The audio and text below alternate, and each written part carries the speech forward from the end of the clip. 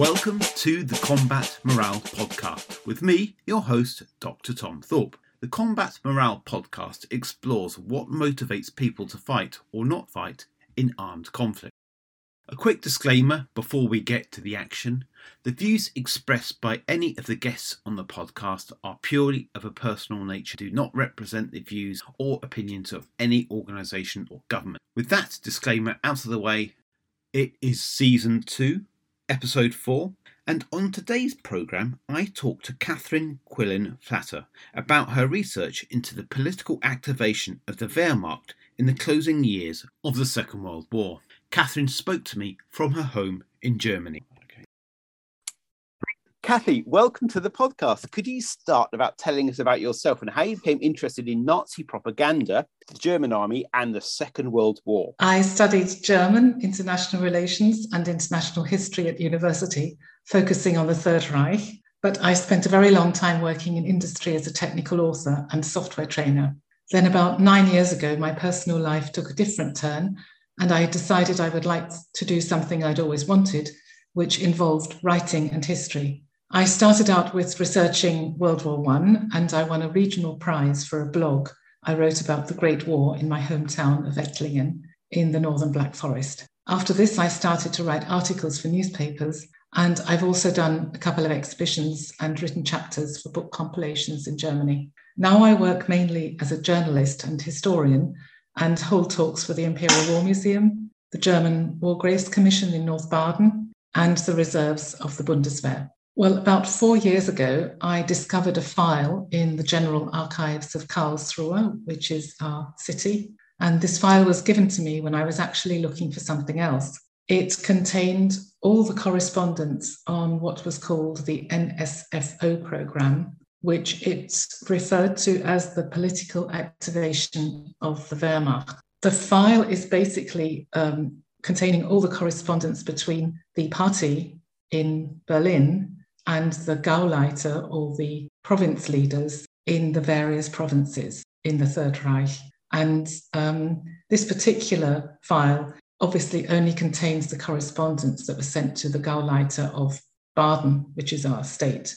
That's why it's in this particular archive, because the General Archives of Karlsruhe are the archives of Baden. The file appeared to have been forgotten, and very little has been written about this topic. So I spent quite a while researching and trying to understand the programme based on this correspondence, which, although it only is addressed to the Gauleiter of Baden, is representative of the correspondence that was sent to all the Gauleiter, because it's the exact same letter. But of course, back then they individually wrote letters. They didn't Xerox them, or individually, they didn't Xerox them or photocopy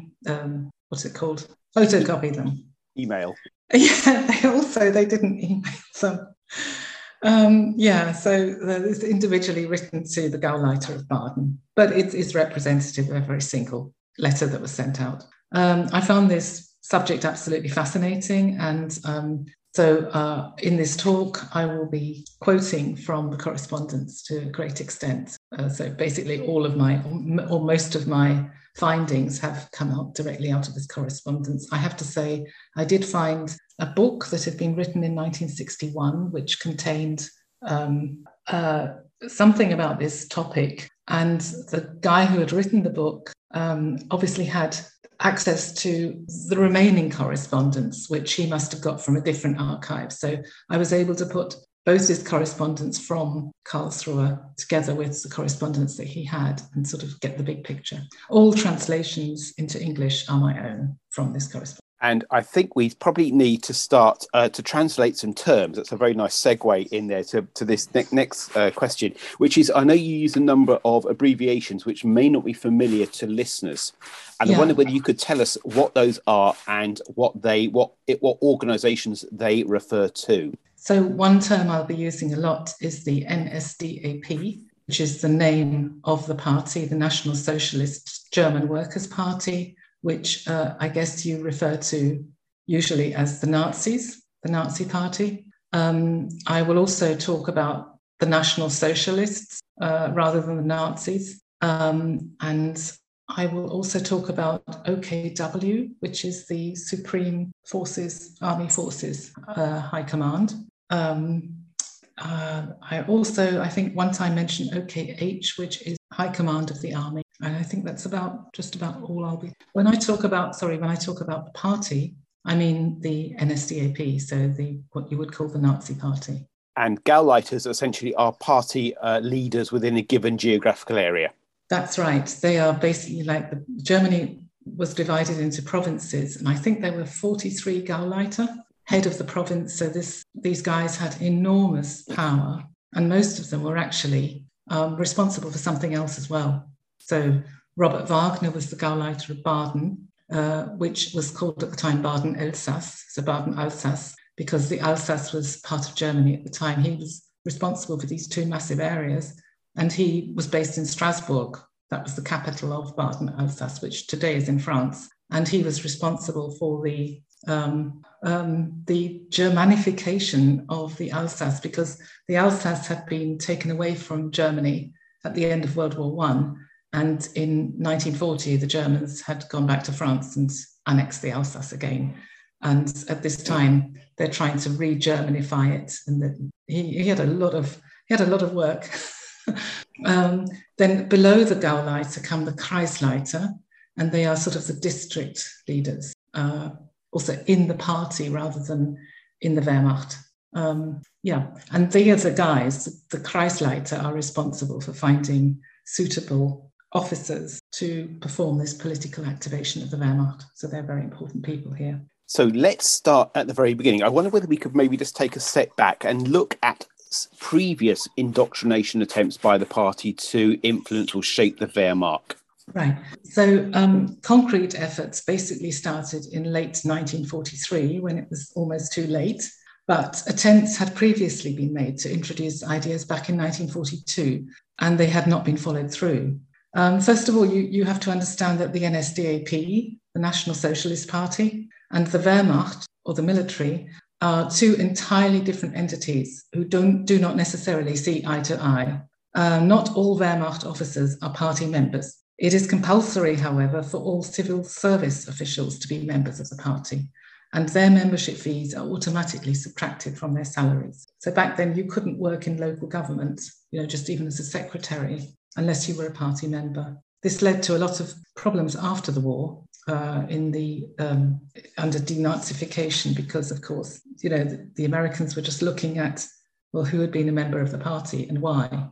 But the people had no choice. If they wanted a job, they had to be. So while the Third Reich was based on the ideology of the NSDAP, and those in the government and in high-ranking state positions were disciples of this Nazi ideology, the same was not true of the Wehrmacht. The aim of this concept of propaganda, which I'm discussing now, was thus to ensure that the military's ideology was brought into line with that of the NSDAP's. So it all started originally on around about June the 1st, 1942. General Field Marshal Wilhelm Keitel of Army Forces High Command, that's OKW, issues a memo in which he emphasizes that it is the Führer's wish to precipitate absolute accord with regard to ideology between the views of state leadership and those of the officer corps. In other words, for the Wehrmacht and the government to be on the same page. This is followed by a confidential memo from Keitel on July the 15th, 1942, to have officers for what he's calling at the time military spiritual leadership deployed at all military command authorities. Keitel is very specific about the character of these officers and their tasks. Candidates must be mentally agile, self-motivated, competent in this area, and take a firm stance in all political ideological issues. Officers will consider all proposals regarding ideological training and support, as well as be responsible for distributing and using relevant material for political training. However, the intensified concept of officers for military leadership is still not put into practice at this stage.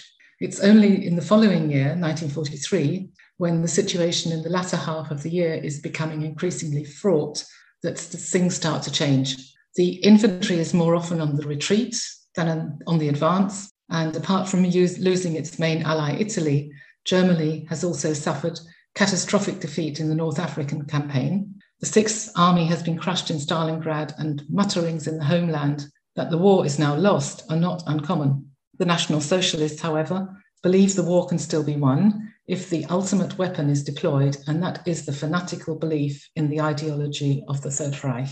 I have to say at this point, the word fanatical is bandied about a lot, and it does not have a negative meaning. So it's just totally positive.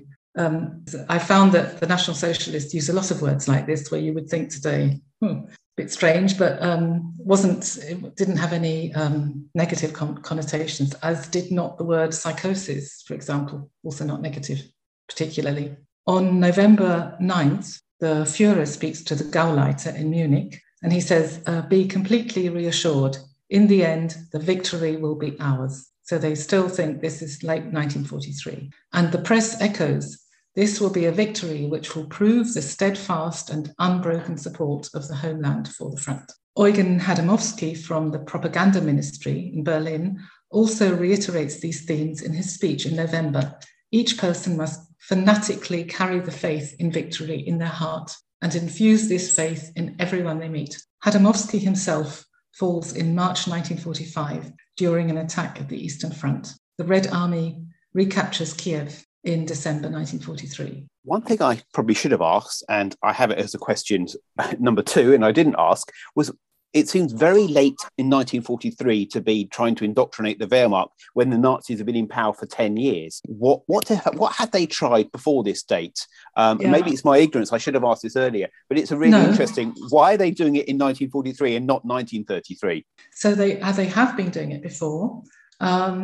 This is just a much more intensified effort using slightly different means. So it has been a matter of utmost importance in the Third Reich for the entire Wehrmacht, which is the army, the Marines, and the Air Force. Officers are instructed in military leadership in what is called Ordensburgen. They are elite education academies. And the main locations are at places called Vogelsang, Krösensee, and Sonthofen. And further training courses in NS ideology are held at training academies. The Ordensburgen academies are specifically developed for the elite ranks of the NS military. Candidates are Junkers between the ages of 25 and 30, and they must be members either of the party, the Hitler Youth, the SA, or the SS. Apart from being physically healthy and of pure blood, they usually have completed elementary training in one of the so-called Adolf Hitler schools, followed by a period in the army. The aim of the academies is to produce officers who are trained in NS ideology and technical subjects. So this concept thus provides a basic framework for this subsequent ideological training of the Wehrmacht. Some of these officers are actually already deployed among the troops, but the NSDAP now proposes, this is the difference, a mass campaign to turn each and every single soldier into a fanatical, this is the word they use, National Socialist. So what type of soldier does this indoctrination seek to achieve from 1943? Ultimately, those advocating the programme believe that the concept of faith is the decisive weapon, and that a soldier infused with this faith will basically fight in a different manner. In the final analysis, Germany cannot lose if it cultivates this concept of faith and in the ideology of the Third Reich. On February 1st, 1943, so this is still before it starts to happen, General Ferdinand Schörner, commanding general of the 19th Army Corps, issues a special command in which he ascertains faith is the strongest life force. Military training cannot be separated from ideological training. Today's soldiers triumphs with his weapon, both his weapon and his ideology. He carries the strong belief in the inherent righteousness of his cause and is willing to stand up and fight for this belief without consideration for himself. So often it's not just all coming from the party and the ideology, the propaganda. It's also, a lot of it is coming from the military, very high up guys who have, a lot of them been through World War I and believe that you have to infuse your soldiers with this faith and this belief in order for them to be able to win. If I may refer to the talk yesterday, the 4 weeks before the end of the war, in the First World War, we talked about a leader who had this kind of attitude and was always infusing his men with bravery. And it actually worked. So I think you have a lot of sort of First World War I guys advocating and recommending this kind of ideological training at this point. Schörner, as a General Ferdinand Schörner, emphasizes that it is the task of an officer to ensure that his men are immune to enemy propaganda. Soldiers cannot be affected by the moods of the tides of battle. They must clearly identify with the concept of National Socialism and fight for it with passionate conviction. On top of that, this war is a completely different war from the campaign against France or the Balkans, Schörner says. The troops must understand the significance of the occupied territories for the future of Germany and what it means to triumph over such a fanatically led enemy as Russia. In modern warfare, the victor has better weapons, but these weapons must be operated by soldiers whose bravery and will to survive cannot be surpassed by the enemy. Underlining the task of the personal role model of the officer for his men, Schörner argues the officer, as the leader of his men in battle, is also responsible for training in National Socialism. The officers responsible for ideological education must be heavily involved in safeguarding the inner structure of the troops. Their inconspicuous, silent work in groups is of prime importance. However, Schörner stresses, under no circumstances are our soldiers to be spied on.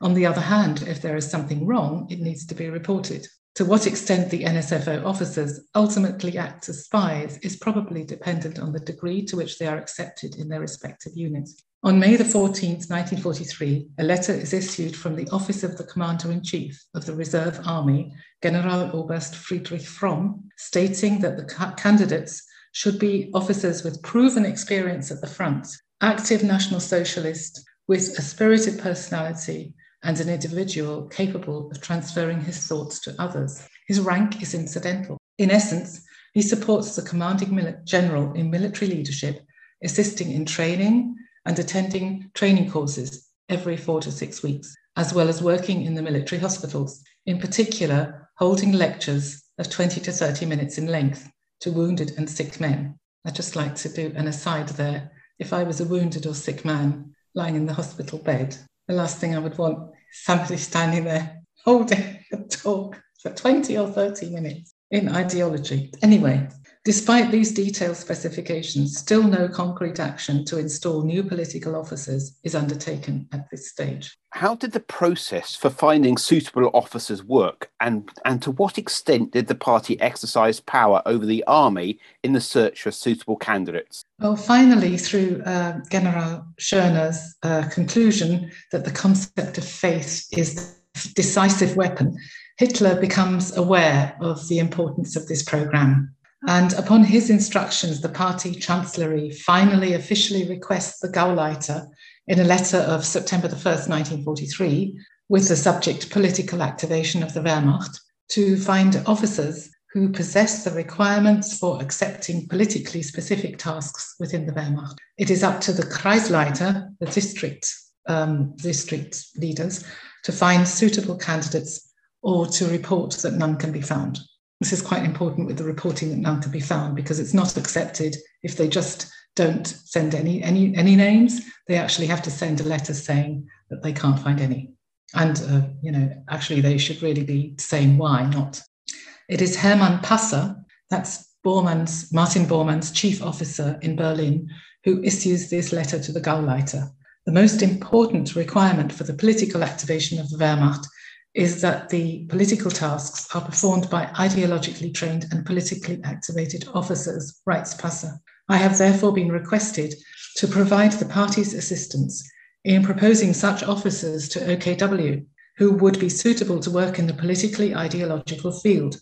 I ask you to treat this request as strictly confidential. So by saying this, he has thus diplomatically removed the onus from OKW, from the Supreme Command of the Army, to find suitable officers, while at the same time retaining control over the proposed programme, because all the names must be submitted to him. In this initial correspondence, Passer states that only officers holding a rank from captain to colonel will be considered. In a further letter to the Gauleiter on November the 30th, 1943, Passer states that the Führer has decided that the position hitherto filled by officers deployed for military leadership, so those are the guys who've been educated at these Ordensburgen that I mentioned before. So this new position is going to be known as the Officer for National Socialist Leadership. That's my translation. It's called NS Führungsoffizier and abbreviated to NSFO. This is the first mention of this new term. The NSFO's tasks are to be considerably more extensive than the previous military leaders, so the guys who've been doing it since 1933. Their rank is now no longer critical. They can hold the rank of first or second lieutenant, Passer writes. The NSFO is accountable to the unit commander, who remains responsible for NS leadership in the Wehrmacht. Proposals for this position must be submitted to him, to Passer, by January the 15th, 1944 at the latest. You can see it's really complicated, the whole thing, the whole process, terribly complicated. Bormann himself issues a letter, Martin Bormann, he's the boss, himself issues a letter to the Gauleiter on December the 21st, 1943, stating that the party chancellery in Berlin will be responsible for drafting the men. So now it's really obvious, who's in charge of this project. The party chancellery is the central governing body of the NSDAP under the leadership of Martin Bormann, and thus the NSDAP will apparently be responsible now for the pre-selection of candidates, not the military. In principle, the ideal candidate was born in 1901 or later and should have experience not just at the front, but at the Eastern Front. That is very important. We saw yesterday in the talk when I mentioned the World War I, at the end of World War I in the German trenches, I mentioned that Hitler had fought in a unit which only had Western Front experience. So that's just an interesting point, I think. He's demanding things from people that he didn't have himself. So just an aside there. It is very clear in the meantime that the task of finding suitable officers lies within the scope of work of the NSDAP and not of the military. So how did the Gauleiters, the party bosses, and the district bosses, the Kreisleiter, excuse my German pronunciation, did they respond positively to this urgent request to supply a list of officers? And if not, why not? Yes, this is a really interesting point, which I have gone further, investigated even further in another scenario. The Gauleiter start to receive responses from the Kreisleiter, and lists of men are proposed together with short biographies of their past career and current position. In some cases, those holding ranks beneath that of a captain are offered. In general, most of the Kreisleiter and Gauleiter comply with the requests of the NSDAP to submit lists of suitable men. However, on September the 13th, 1943, I found a letter from Kreisleiter Wilhelm Seiler from Heidelberg. He's the Kreisleiter of Heidelberg. And he says he's unable to provide any candidates at all. He reports all officers are suffering from the current psychosis prevalent in the Wehrmacht and in officer circles, that the homeland is of pessimistic mood and that the party structure has broken down. I just find this absolutely incredible that he wrote this and nothing happened to him. He continues, officially, comradely relationships exist between the party and the Wehrmacht. However, these relationships have not yet extended beyond official boundaries. The officers perform their service, have a healthy military outlook, but do not have any idea of political requirements. So basically saying, in the Wehrmacht, the guys they just don't have the same ideology as you do. The party is ruling Germany and everything. Everybody thinks it's this huge Nazi Germany, but not even the Wehrmacht on the whole has this ideological outlook. Kreisleiter Kurt Weinbrecht from Karlsruhe, that's our city, he also reports, no officers are known to me who would be sufficiently reliable and suitable from a political and ideological point of view to be proposed for such a position. It is remarkable that from the larger cities of Karlsruhe and Heidelberg, no officers can be found as suitable candidates, and yet from the smaller towns of Konstanz or Sinsheim, for example, entire lists of appropriate officers are submitted, I thought it seems likely maybe that the Kreisleiter who are unable to propose any candidates belong to those who consider military spiritual leadership to be superfluous. Again, I'm only basing this on what the information that we have from the state of Baden, because that's the correspondence I had. But you could see it might be indicative or representative of other provinces in Germany. So one aside is, where would the Kreisleiter find these officers in your given district? Would they be in hospitals? Would they be personal circles? Would they be at a depot? Were they just resident in that area? Yeah, I think they're coming from the units of that area. So the Kreisleiter would have access to the information. They know exactly how long have they been in the army, have they had any medals, how their date of birth, sort of personal data, and basically their military history. And I guess they would sort of go around talking to the individual military officers in the units and ask. They have to go to the next level down, obviously. They won't know the guys personally, and the recommendations will be sort of passed on and on, as it were. I'm guessing that's what's happening, but that's not recorded. So you touch on some of the challenges that the Nazi Party face. Were there any other problems that they encountered in implementing this programme?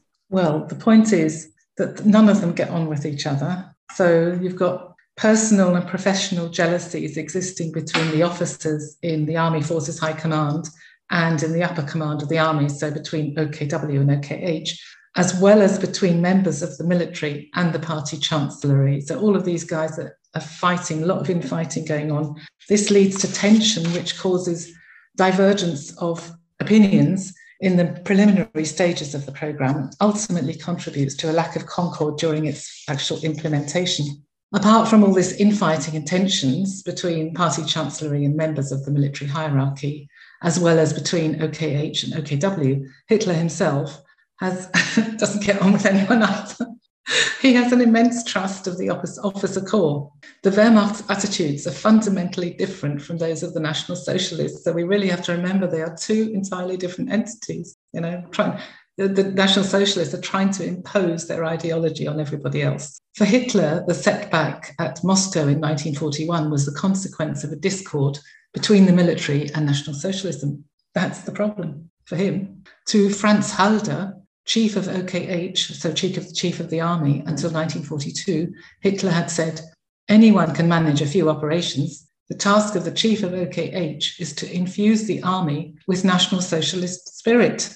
I know of no army general who can meet this task as I require. As Bormann, so Martin Bormann from the party chancellery in Berlin, informs the Gauleiter on January 22nd, 1944, he says the tasks of the NSFOs are decisive for the outcome of the war, so it's now become war critical. Officers must be found who are not only the best and most experienced speakers, but also unconditional National Socialists with excellent service at the front and experience in political and ideological leadership and education. The main thing is that they are suitable political activists. They must be capable of speaking with the officers in their units with regard to political issues, activating them and training them in ideology, both in written and verbal form. Okay, then it gets even more difficult because in typical National Socialist fashion, they are all now checking each other, right? So you haven't just got these new departments, but you've got departments within departments who are checking,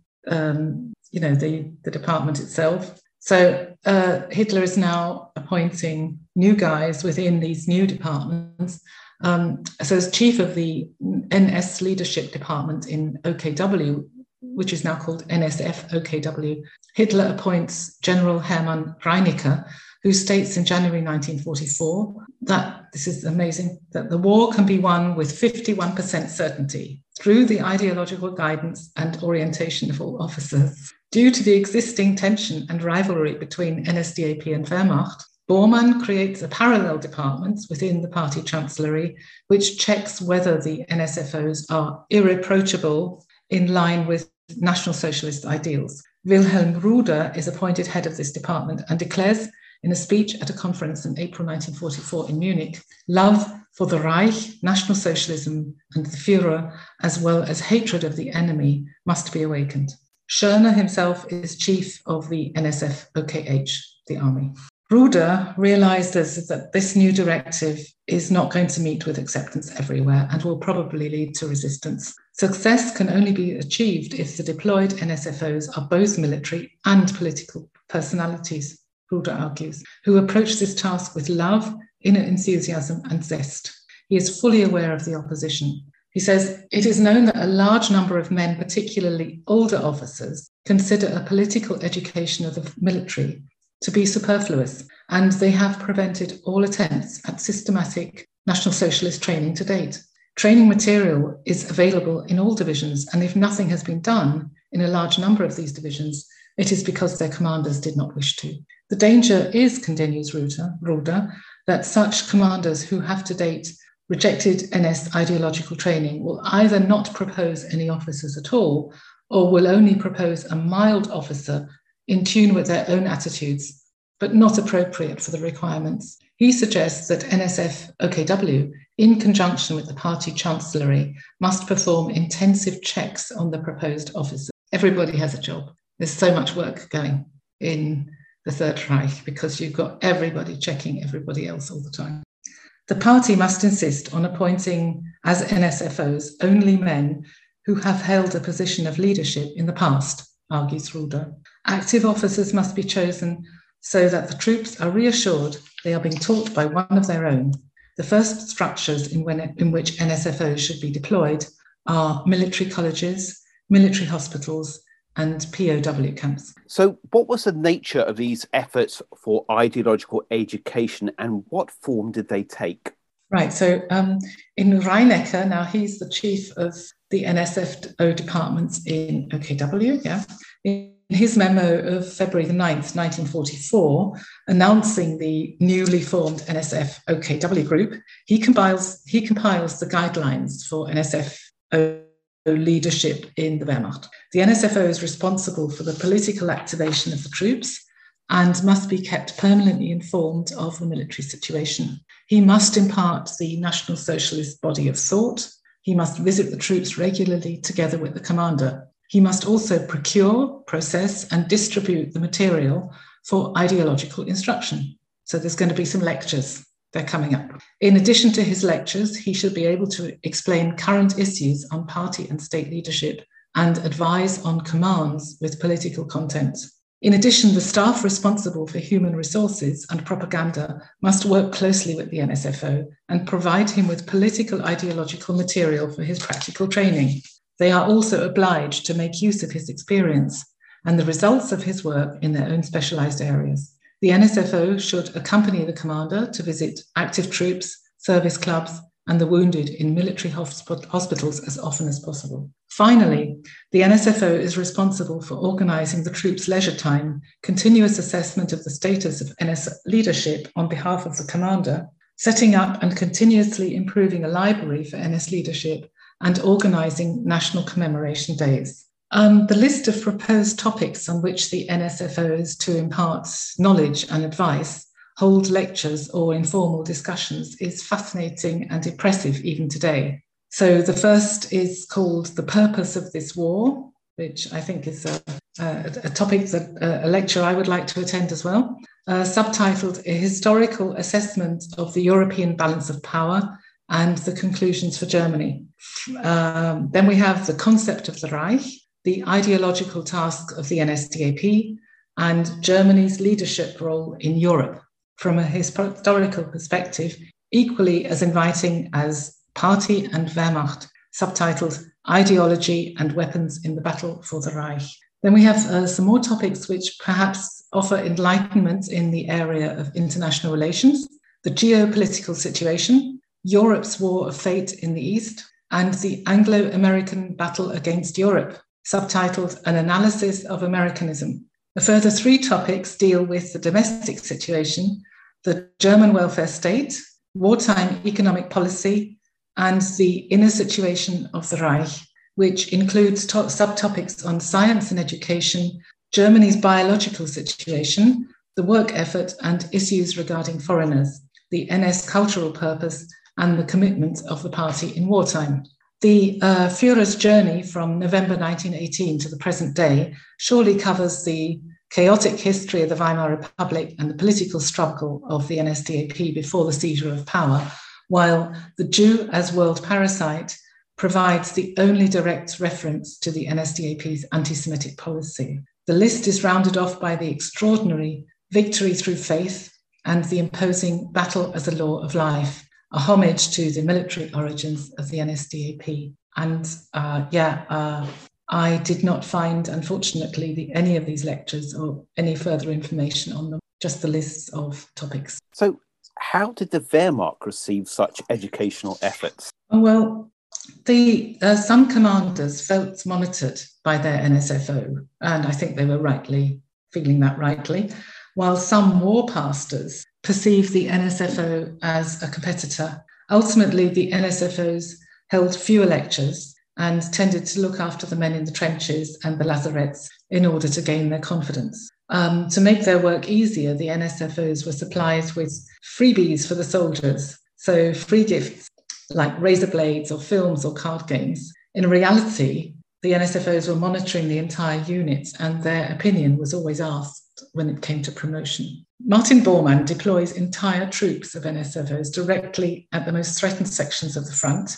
Between NSFO OKW and NSF OKW and NSF OKH, however, there is disunity. What's new? While Reinecker emphasizes that the NSFOs may not have any direct contact with the troops, Schörner, who's heading up the other group, encourages the officers to exercise their influence on each individual soldier. After 2 months, Schörner is replaced by Georg Ritter von Hengel, who demands in 1944 in a speech in the Ordensburg, the elite academy at Sonthofen, that officers must educate their soldiers to the irrepressible will to destroy and to hatred.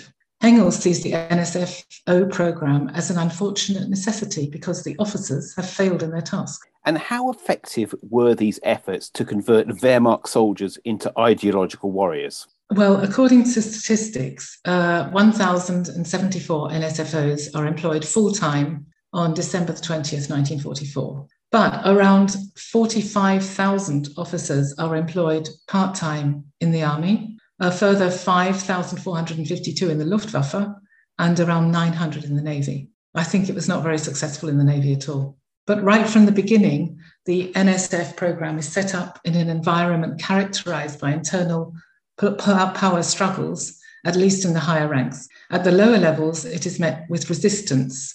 The nearer you get to the front, the less you hear Heil Hitler, it is said. The resulting discord and confusion do not provide the best basis for creating fanatical National Socialists from German soldiers. At the end, it is not faith that is victorious, but superiority in weapons and troops. And one thing that I've just been wondering is that the Wehrmacht and the Germans obviously executed a lot of commissars that they found in the Red Army. And how much is this sort of idea of an NSFO based on the Red Army equivalent that they derided and thought was an ideological danger to the Reich? I'm asked that a lot about these Politoffizier, we call them. I don't actually know what the name is in Russian or even in English, but what is the difference, I'm asked, between, well, I'm no expert on the Russian Politoffizier, but I do know that the main difference between the two was that it was very, very important for the National Socialists to have soldiers, political officers who had front experience, and best of all, Eastern Front experience. And that was something that the polit officers absolutely didn't need to have. But with them, it was all about the ideology. They didn't ever have to have, been, as far as I know, at the front. So that was one major difference. I must say, I don't know why they had them executed, the Politoffiziere. I can only think that, this was a very intense program. And, just reading through it, you can see that there's enormous amount of ideology. You really have to believe, you have to have the faith. And if you are being infused by somebody who has that faith you will be influenced by that propaganda. So I think, whether it was coming from the Red Army or from the National Socialist Army, from the Wehrmacht, you could be influenced one way or another very easily. So I think it's very important to suppress any kind of propaganda that can be, dangerous. One thing connected to that was, does the programme that they implement increase in intensity after the assassination attempt on Hitler in July 1944? I don't know. It's actually not even started much longer before that, because they're only starting really to get names at the end of January 1944. The whole thing starts terribly late. I don't know exactly when the first people are taking off. I have to say as well that there is no record of how well it worked. That simply is not on record. There's record of, that they issued these free gifts and that they were not particularly well looked on by the pastors, and some people thought that they were spying on them, which of course they were. But how successful they actually were, and whether it intensified later or even got less, I don't know. There is no record of this. So I will say, where can people learn more about your work? I mostly write in German, so unless you're a German speaker, you won't be able to read everything I research. I usually write one history article a week for our City of Karlsruhe online newspaper, and all the articles can be called up online. I've also written several longer articles for the newspaper of Rheinland-Pfalz called Die Rheinpfalz, mainly about World War I and World War II themes. In English, I've written several articles for the Imperial War Museum's blog, and of course, there is my First World War website, which is all in English. Kathy, thank you very much for your time. Thank you, Tom.